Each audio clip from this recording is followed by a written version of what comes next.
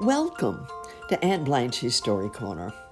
Well, we're going to let our friend Uncle Wiggily take a little rest for a while because I got to looking into some other books and kind of trying to find some other things that I thought might be fun for us to share in the line of fantasy, things that are fun to picture as we listen and that you can see with your mind's eye as you use your imagination. And I came upon the stories of an author. It turns out she's a very prolific English author. Her name is Rose Feileman, and she was very, very popular during the 20s and the 30s and wrote a number of what I think are pretty much fun and wonderful fairy tales and fantasy stories. So let's see how you like the first one that I've selected. This is a story from the book The Rainbow Cat by Rose Feileman. The Princess Who Could Not Cry. There was once a little princess who could not cry. That wouldn't have mattered so very much, but the trouble was that she laughed at everything, often on the most unsuitable occasions, and it was an extremely vexing and awkward habit, especially for a princess. Her parents were very troubled about it, and they called in a wise old fairy in order to get her advice. She went into the matter thoroughly and finally told them that if the princess could only be made to cry, the spell would be broken forever, and she would thenceforth be just like other people. It wasn't particularly helpful, but it gave them some hope, and they immediately set about the task of making the princess weep. Of course, it was a rather difficult matter because naturally they didn't want her to be really miserable, and they hardly knew how to begin.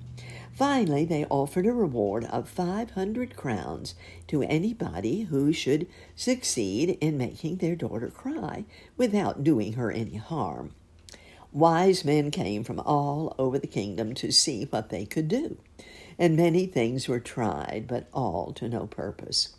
One of them suggested that she should be shut up in a room by herself and fed on bread and water for a whole week. The queen thought this was very cruel, but the king persuaded her to try it. She insisted, however, that at any rate it should be bread and milk, but every time they came to bring the princess her basin of milk and bread, they found her laughing, and at the end of the week she was still as cheerful as ever. "Look," she said, "my feet have grown so thin, and I can't keep my slippers on." And she kicked her foot into the air and sent her slipper flying across the room, and laughed to see the scandalized face of the butler. But her mother burst into tears.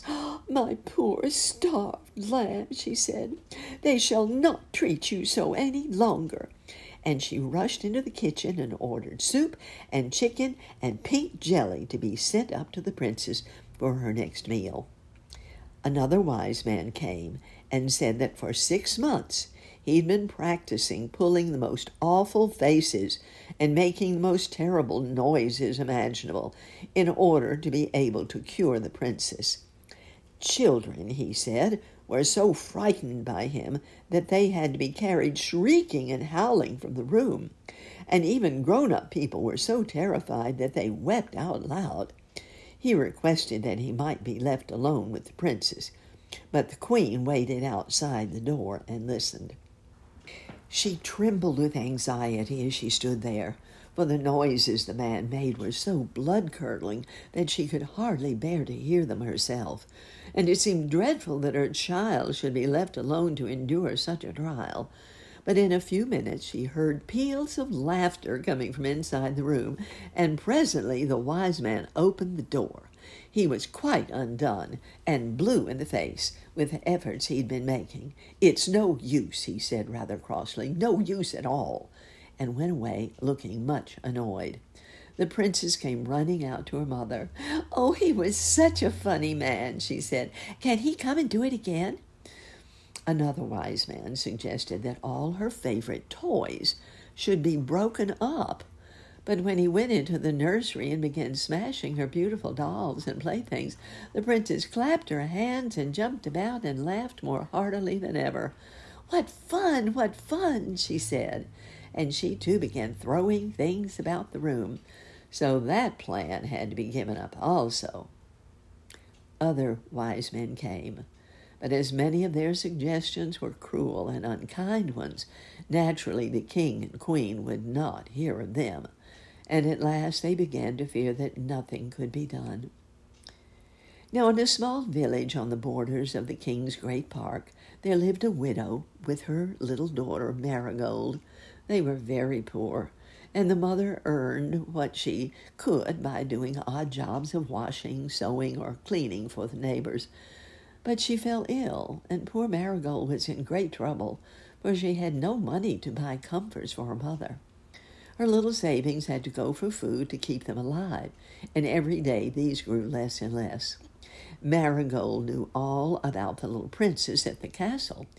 She'd often heard speak of her, and had even seen her sometimes riding about on her white pony. And one day, as she was cooking the midday meal, an idea came into her head. As soon as dinner was over, she put on her hat and cloak and told her mother that she was going up to the king's palace to see if she could make the princess cry so that she could earn the 500 crowns. Her mother did her best to persuade her not to go. "How can you hope to succeed," she said, "when so many clever people have tried and failed? You are my own dear little Marigold, but it is useless for you to attempt such a task. Give it up, my child." But Marigold was determined, and when her mother saw this, she said no more, but lay and watched her rather sadly as she set bravely off for the castle with her little basket over her arm. When Marigold came to the castle gates, she felt frightened.